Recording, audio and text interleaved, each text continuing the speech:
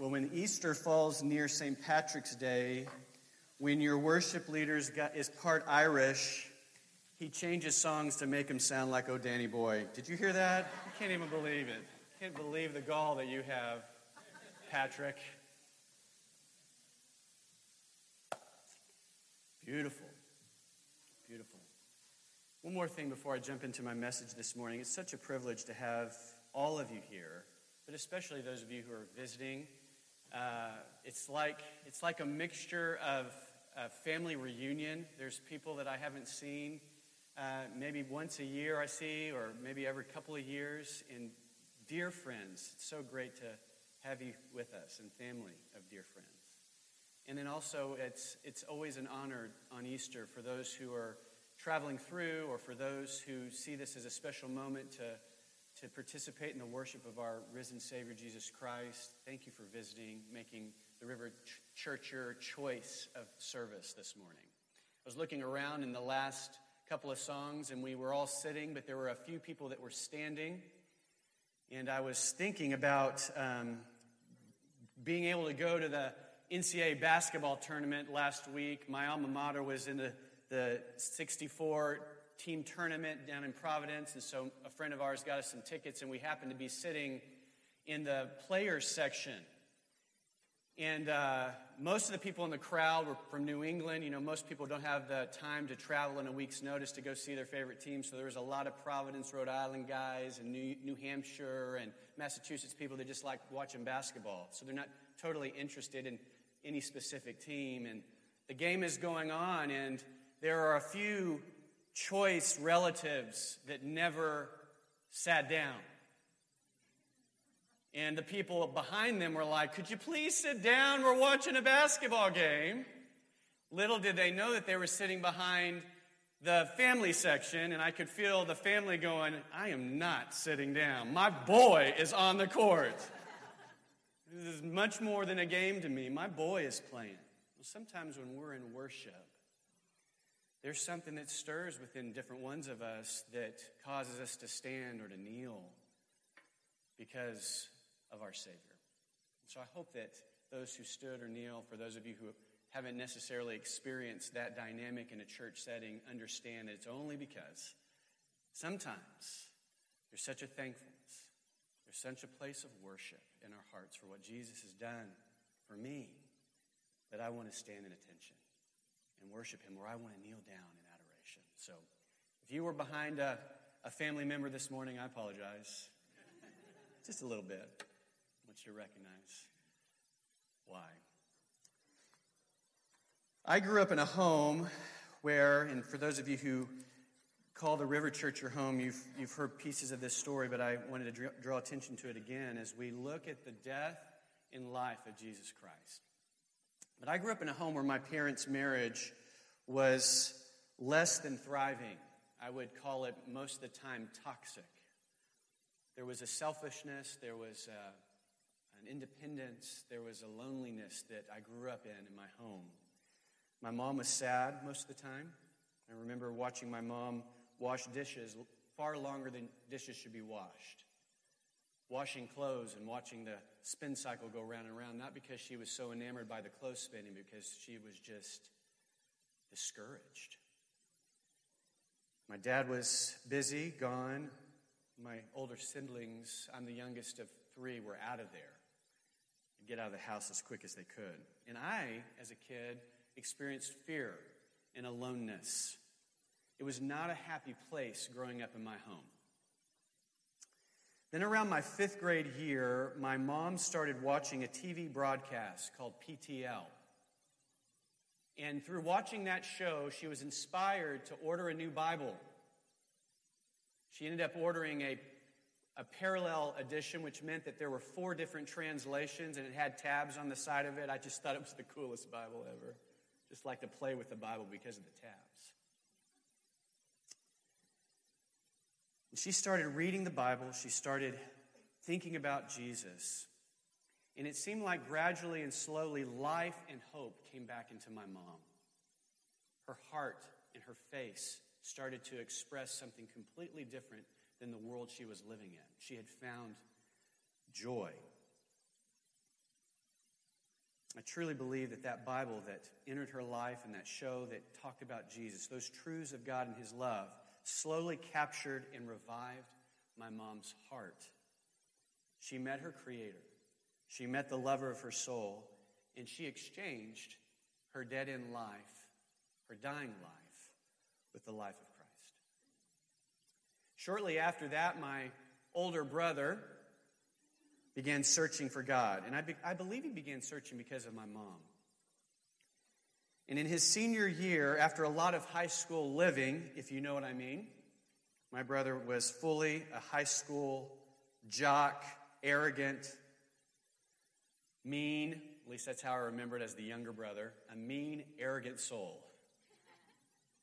wild with living. But he began to search for God. He began to become hungry for God and for answers. And I remember my brother changing literally overnight when he asked Christ into his life.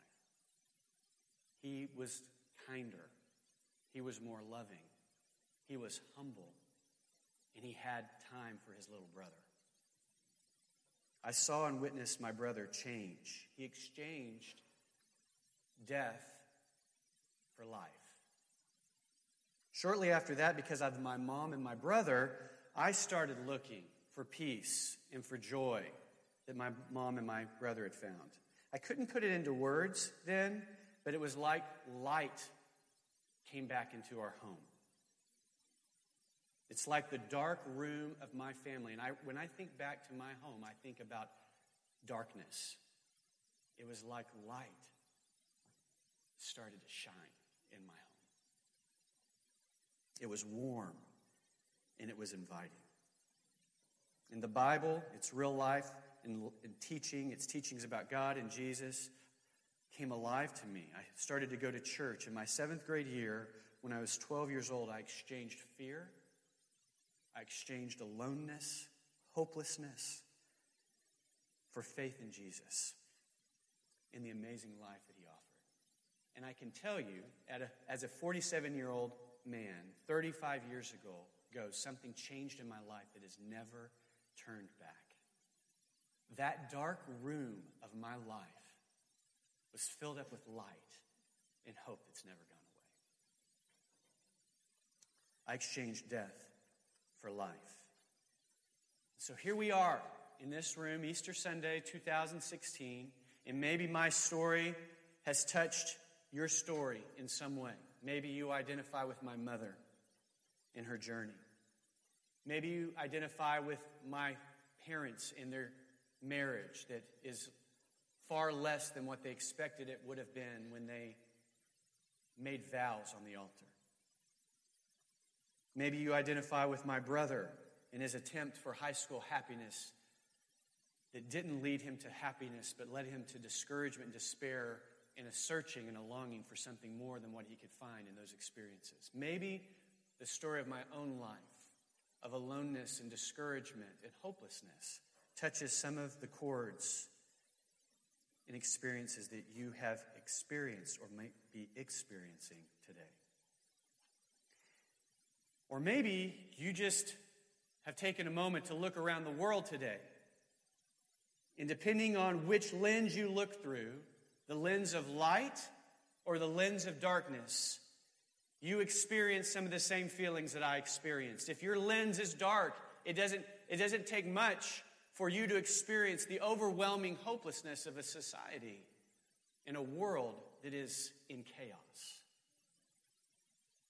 We don't have to look farther than a couple of days, a couple of minutes of news that happened just then in Brussels, or in the Middle East, or in New York City, or in Brookline, or in Waltham, to touch on some of the themes that I mentioned in my own story. There is a darkness that we live in. Where is the light in life? God, in the midst of this, has an answer. Amen? Some of you walked in this morning with the truth already dwelling within you. The answer already alive. And some of us walked in with a possibility, and some of us walked in Probably because you got drug here. We all have reasons that we're here, but we're here, and Jesus is alive. And he's here speaking to you through me, through others, through the songs that we have been singing. And he asks two important questions this morning. He asks of you to answer this question of yourself. Are you dead or alive? And you're thinking to yourself, Pastor, if I'm breathing, I'm alive. I didn't come in here on a cart. I walked in here, I'm alive. I'm not talking about physically. He's asking the question spiritually. Are you dead or alive? The second question he's asking of us is a question about himself. And he's asking you to answer the question, am I, God, dead or alive? Is God dead or is he alive? And if God is alive, who is he? And do you want to know him? I said, no, are you going to stay in for the big people's sermon? He said, yeah, and I got the best answer of the day. Out of the mouths of babes come the truth of God. Thank you, Noah. How we answer these two questions affects the whole course of our lives. It affects our eternity. And not only does it affect our lives, but it affects the lives of those around us. Because, see, I was impacted by my dad's life. I was impacted by my mom's life. I was impacted by my brother's life. Your life matters. And your life doesn't just matter to you, but it matters to the ones that are sitting probably around you, who you're thinking about right now. So this morning, I want to let Scripture, the Scripture that the writers of the Scripture say is living and active, it's not dead, but that is alive. It's not a dusty old book, but it is a life that comes into families and people's lives and transforms the way they live, in the way that they operate and exist. This living word that's sharper, the Scripture says, than any two-edged sword, and that when we listen to it, it penetrates our life whether we want to or not. If you are in this room and you came willingly or unwillingly, may you know that as the word is spoken, God has declared that it has life for you if you'll receive it. I want to draw your attention to some stories about Jesus this morning. In John 11, when Jesus was alive, there's a story that's written in the book of John. The book of John is one of 4 Gospels or stories about Jesus' life. And these 4 stories are written by different authors, different perspectives. And John happens to be, the Scripture says, one of Jesus' best friends. He's the one that the days before he died leaned and laid his head upon Christ's chest. That's how close this man was. And he writes of his story in his account of Jesus' life. And he tells about a time when Jesus was doing his evangelistic and journeys, and he was telling people about himself and about God. And some of his close friends had sent a message to him, Mary and Martha, that one of his best friends on earth, Lazarus, was sick. These were some of his closest friends. And the messenger gets to Jesus and says, Jesus, Lazarus is sick. They're asking you to come quickly because they know if you come quickly, you can heal him because they'd seen him heal other people that were sick and he'll be okay. They could have also even said, Jesus, we've seen you even proclaim somebody's health when you weren't near them. So you can even say the words now and heal him and he'll be okay. But for reasons that we'll find out later, Jesus didn't do what a good friend does. He didn't come quickly. Ever wonder why God doesn't come quickly in your life? And why at the point where he doesn't come quickly, we start to question whether he's real, or if he is real, why he is so mean and not coming quickly to the things that we are asking for him to do right now. Oftentimes the reason that God does not come quickly in our lives is because he's got a better story than the one we want answered right now. If we'll wait and trust in him. Jesus delayed his journey. He got to the home of Mary and Martha, or the location of where they lived. And Martha ran to him when she saw him, and she said, Jesus, why didn't you come? if you could have come, he would have been healed. But I know that you can do whatever you want to do. And he concurs in verse 25 of John 11, and he says this, Jesus told you, I am the resurrection and the life. Anyone who believes, Jesus told her, I am the resurrection and the life. Anyone who believes in me will live even after dying. Everyone who lives in me and believes in me will never, ever die. Do you believe this, Martha? Do you believe this, Martha, the sister of a brother Lazarus who is dead in the grave? Do you believe in the one you know that you've walked with, that you have seen perform miracle after miracle, who you have seen deliver people from demons, who you have seen teach crowds of thousands of people truths that have mesmerized them and caused them to want to put their faith in me, who you have seen multiply the fish and the loaves of bread and do miracles that you cannot imagine? Do you believe that I am the Messiah that can raise Lazarus from the dead? And his question to us this morning is, do you believe? Believe that he is life, as he said, and he is resurrection. Not just abundant life that he promises us. He is that. But life that can resurrect the dead. Martha believes. Her next sister, Mary, comes out pretty much with the same question, with the same despair. Why didn't you come? And she begins to weep. And Jesus sees her weep. He hears the questions again. And the scripture says he becomes angry. He becomes angry. He becomes angry.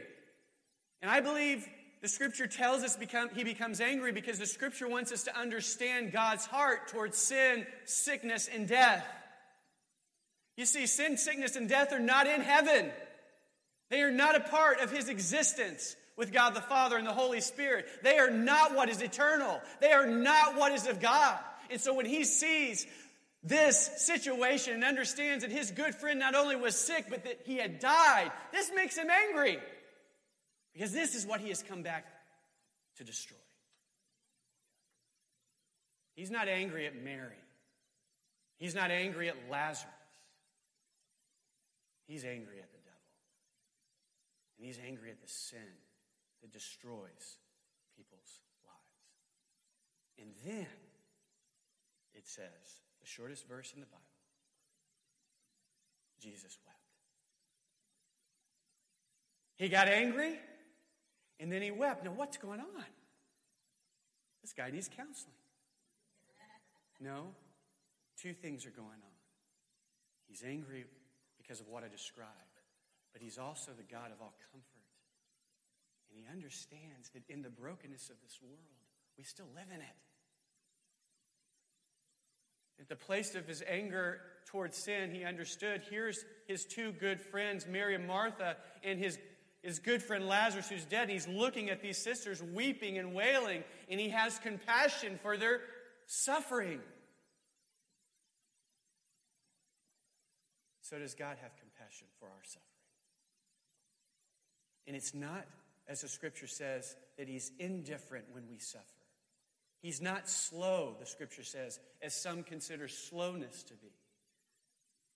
But in his perfect way and timing, he works all things together for good to those called according to his purposes, so that we can receive and understand and know the fullness of who God is. And in this situation, they got the fullness. Amen? Because what happens next is awesome. It's a foreshadowing, I believe, of what's about to happen in Christ's life. And he's declaring not only with his words, I am the resurrection and the life, but he's going to demonstrate it. So he arrives at the tomb angry, it says, verse 38. A cave with a stone rolled across its entrance. Roll the stone aside, Jesus told them. But Martha, the dead man's sister, protested, Lord, he's been dead for 4 days. If we do that, the smell is horrendous. It's terrible. Jesus responded, didn't I tell you that you would see God's glory if you believe? So they rolled the stone away. Then Jesus looked up into heaven and said, Father, thank you for hearing me. You always hear me. But I said it out loud for the sake of all these people standing here so that they will believe that you have sent me. Then Jesus shouted, Lazarus, come out! Now, I like my old pastor's commentary on this. He said Lazarus because if he had just said come out, everybody would have come out. So he had to be specific. All the rest of you stay in there, but Lazarus, come out! Lazarus, come out.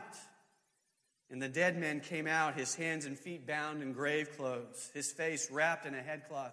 And Jesus told him, unwrap him and let him go. Ha ha ha. Can you feel it in your own life? Can you feel, can you know, can you understand that Jesus, who is alive, who spoke to Lazarus, who is dead, said, come out of your grave? Come out of that which wraps you up and entangles you. Hebrews talks about the sin that so easily entangles and ensnares us. And it says, place your vision, place your look upon the author and perfecter of your faith, who rescues you. He said to Lazarus, come out. And then he said to the people, take off the grave clothes because he is not dead anymore. He's alive. Been kind of silly if Lazarus walked around with linen cloth wrapped around him for the rest of his life. He's alive again. And so are you and me who put our faith in the living God. This act of Jesus foreshadowed what was about to come, but it also declared that this living God, Christ, the one who is alive today, speaks to your grave and says, come out. I can't do that, Pastor. I've got too much going on in my life. My life is too wrecked. I'm a mess. I'm just holding on. Well, you can hold on as long as you want to, or you can let go and let Jesus call you out. Wouldn't it have been silly? We don't have this account, but wouldn't it have been crazy if Lazarus is sitting there dead, and then Jesus wakes him up, come out! And Lazarus wakes up, no, I'm all set, thanks, Jesus. That would have been the stupidest thing for a dead man to look back at the living God and say, no, I don't need that. I like being dead. And yet sometimes, oftentimes, most of the time in our world, we look at a living Savior who says, come out. You're free. Come alive. And we say, no thanks. I like being dead.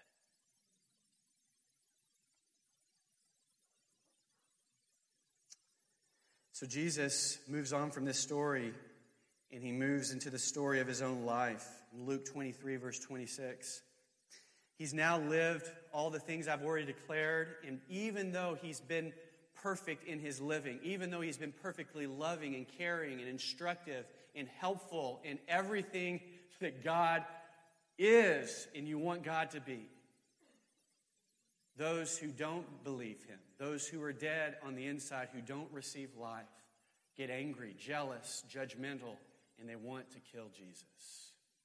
And so they find a way to capture him. They put him on trial. They sentence him to death. You can read that. You can read all that story or watch movies on that. I'm not going to go into those details. But we'll go to the place where he has now been beaten. He's been tried, beaten, and he is now heading towards his death on the cross. It says, verse 26, as they led Jesus away, a man named Simon, who was from Cyrene, happened to be coming in from the countryside. The soldiers seized him and put the cross on him and made him carry it behind Jesus. A large crowd trailed behind him, including many grief-stricken women. But Jesus turned and said to them, daughters of Jerusalem, don't weep for me, but weep for yourselves and for your children. For the days are coming when they will say, fortunate indeed are the women who are childless, the wombs that have not borne a child and the breasts that have never nursed. People will beg the mountains, fall on us, and plead with the hills, bury us. For if these things are done when the tree is green, when Jesus is alive, what will happen when it's dry? 2 others, both criminals, were led out to be executed with him. And when they came to a place called the Skull, they nailed him to the cross. And the criminals were also crucified, one on his right and one on his left. And Jesus said, Father, forgive them, for they don't know what they are doing. And the soldiers gambled for his clothes by throwing dice. The crowd watched, and the leaders scoffed. He saved others. They said, let him save himself if he's really God's Messiah, the chosen one.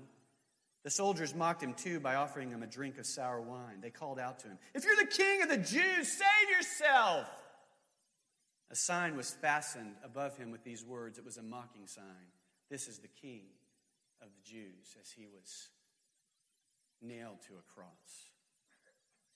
And one of the criminals hanging beside him scoffed. So you're the Messiah, are you? Prove it by saving yourself. And hey, why don't you save us while you're at it? But the other criminal protested, don't you fear God, even when you have been sentenced to die? We deserve to die for our crimes, but this man hasn't done anything wrong. Then he said, Jesus, would you remember me when you come into your kingdom? And Jesus replied, I assure you today, you will be with me in paradise. Now listen, this story is a perfect picture of humanity. Because see, there's only two people that have ever lived. There's only two people, and they're represented in these two criminals. The scripture says that all of us have sinned. All of us, any person who's ever lived, has sinned and is sentenced to die. For the wages of our sin is death, the scripture says. So all of us in this room, everybody outside of this room, every person who has ever lived, every person that's being born today, every person who will ever be born, they are one of these two people. And every single one of them is a criminal. That includes you. So when we look at these two men next to Jesus, we're looking at ourselves, sentenced to die because of crimes that we have committed that are worthy of death. The difference is the response of these two criminals. Because, see, neither one of these criminals can excuse themselves from the cross. But one of these criminals mocks the living God. And one of these criminals says, you know what? I'm worthy of death, but my only hope is Jesus. Will you help me? Which criminal are you at the cross? You say, Pastor, you offend me. I am not a criminal. I am not a bad person like whatever that bad person is on the cross. Well, that's not what the scripture says. The scripture says not only what I've already communicated, but it also says even our good works are like filthy rags. Even the things that we think we are worthy of and that we're going to stand if God is really real, and we stand before him and say, but God, you knew. I wasn't like Hitler. I wasn't like so-and-so. I wasn't like my neighbor who was just rotten. I wasn't like, you saw I gave to Salvation Army. I did some really good things. I thought some really good thoughts. I was a really nice person. I wasn't mean like my mother-in-law.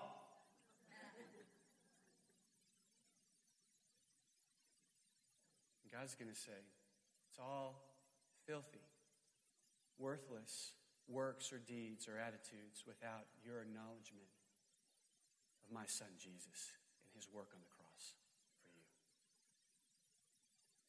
Scripture says that while we were sinners, he who knew no sin became sin for us so that we might become the righteousness of God. One criminal said, prove it. One criminal said, I need you. Can I be with you in paradise?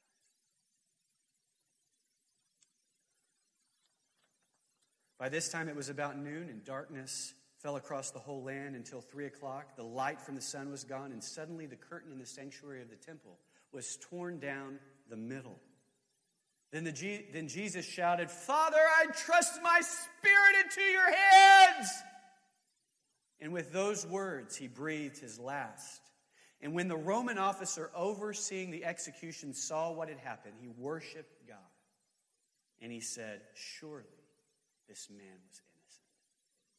And when all the crowd that came to see the crucifixion saw what had happened, they went home in deep sorrow. But Jesus' friends, including the women who had followed him from Galilee, stood at a distance watching. Something so significant happened in Jesus' death that unbelievers, people that were just there to see the show, experienced something supernatural. So supernatural that a Roman centurion that was overseeing the execution. I don't know about you, but if you've ever seen any movies about Jesus' crucifixion, whoever had the detail to be the one who executed a person had somewhat of a hard heart. In order to be able to see the vicious beating and destruction of life, you had to callous yourself, I would imagine, to be able to endure that kind of grotesque, brutal murder. And yet this man, in the presence of Christ when he gave up his last breath, put his faith in God because something so supernatural happened. And the crowds walked away with deep sorrow. You know, the scripture tells us that there's two kinds of sorrow. There's a sorrow that says, gosh, I'm really sad that I got caught, or I'm sad that it happened to me, or I'm really mad because you did this to me, or all those kinds of sorrow that doesn't lead to any kind of remorse or reflection. But then there's a sorrow that leads to repentance and faith in God. I believe that what happened at the foot of the cross was that people came into the reality that this man that was hanging there was not just a man, but he was something different. He was the Messiah. Where are you at the cross? Where are you in the crowd? Now there was a good man, a righteous man named Joseph. He was a member of the Jewish High Council. And he had not agreed with the decision and actions of the other religious leaders. He was from the town of Arimathea in Judea, and he was waiting for the kingdom of God to come. He went to Pilate and asked for Jesus' body. Then he took the body down from the cross and wrapped it in a long sheet of linen cloth and laid it in a new tomb that had been carved out of rock. This was done late on Friday afternoon, the day of preparation, as the Sabbath was about to begin. And as his body was taken away, the women from Galilee followed and saw the tomb where his body was placed. Then they went home and prepared spices and ointments to anoint his body. But by the time they were finished, the Sabbath had begun, so they rested as required by law. Joseph was a part of the ruling council and a part of the religious community that sentenced Jesus to death. He was a part of the prestigious crowd. He was on the in crowd. He had position, he had authority, he had wealth, but he was a seeker of the kingdom of God. And when he came in contact with Jesus, he realized that Jesus was the Messiah. And when Jesus was killed, he risked his position, he risked his life, he poured out his resources, he gave one of his tombs, his prized possessions, because he believed in Jesus. He stepped out from the crowd, and he put his life on the line because of his faith. Which one are you as Jesus is being taken down from the cross? Where are you in the crowd? Are you Joseph? Are you stepping out? Are you putting your faith out before people because you believe that Christ is the Messiah and he's changed your life? Or are you staying hidden, hiding, holding on, hedging your bets? Thank you for the scripture that reveals this man and shows us this life of faith in the midst of a very charged and scary time in his life. So that leads us to why we're here this morning. He's risen. Amen? Matthew 28, verses 1 through 10. So Jesus went into the tomb. He laid there for 3 days. And early on Sunday morning, as the new day was dawning, Mary Magdalene, one of his good friends, and the other Mary went out to visit the tomb. And suddenly there was a great earthquake, for an angel of the Lord came down from heaven, rolled aside the stone, and sat on it. His face shone like lightning. His clothing was as white as snow. The guards shook with fear when they saw him, and they fell into a dead faint. Then the angel spoke to the women, "Don't be afraid. I know you are looking for Jesus who was crucified. He isn't here. He's risen from the dead, just as he said it would happen. Come see where his body was lying. And now go quickly and tell his disciples he's risen from the dead." I believe that's what happened, because once they saw it, I don't even know if they heard the last part of the sentence. They ran off. It says, "You'll see him here, see him there. Remember what I've told you." And the women ran quickly from the tomb. They were frightened, but they were filled with joy. And they rushed to give the disciples the angel's message. And as they went, Jesus met them and greeted them. They ran to him, they grasped his feet, and worshipped him. Then Jesus said to them, "Don't be afraid. Go tell my brothers to leave for Galilee. They will see me there." Little advertisement in the middle of this message. Just want to encourage you to watch the movie Risen. What a great portrayal of this story from a different perspective than you're probably used to. But the picture that they paint, or the portrayal of Jesus upon his resurrection and his interaction with the disciples, is awesome.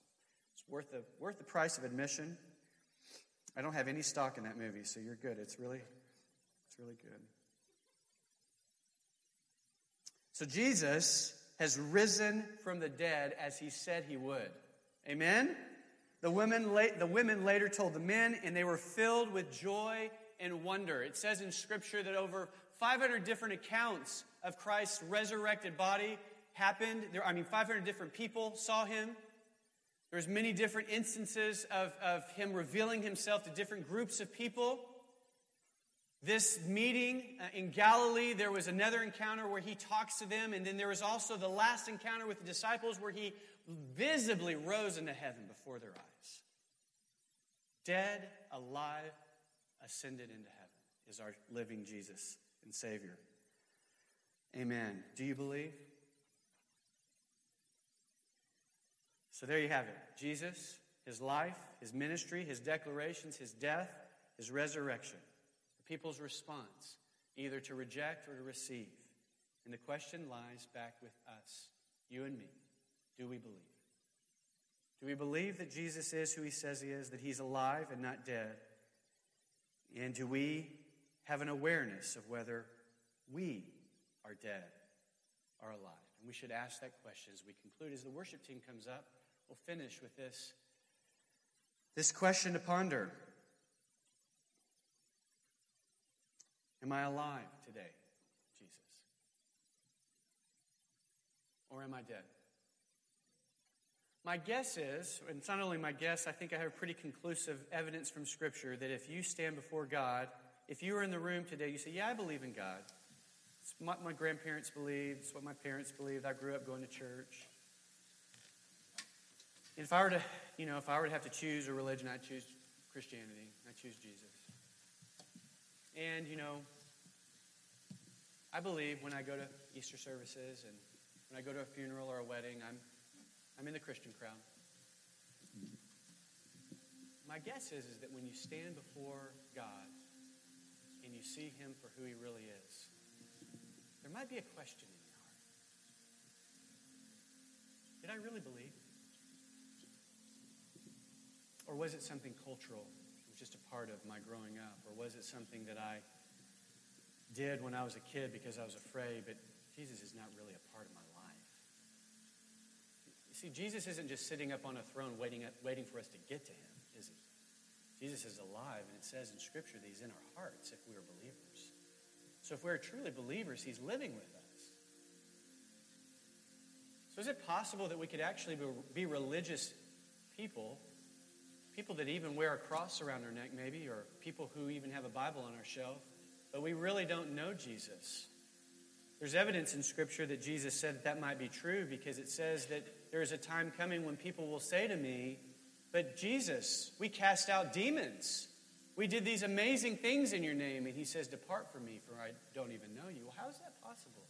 That they could do religious acts, even acts as great as casting out demons, and yet Christ would say, "I don't know you."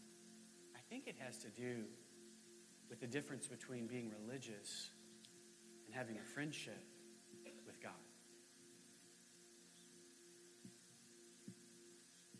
When we have a friendship with God, we come alive.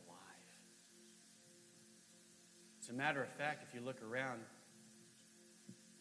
much of what is dead in our world happens at the hands of a lifeless religion.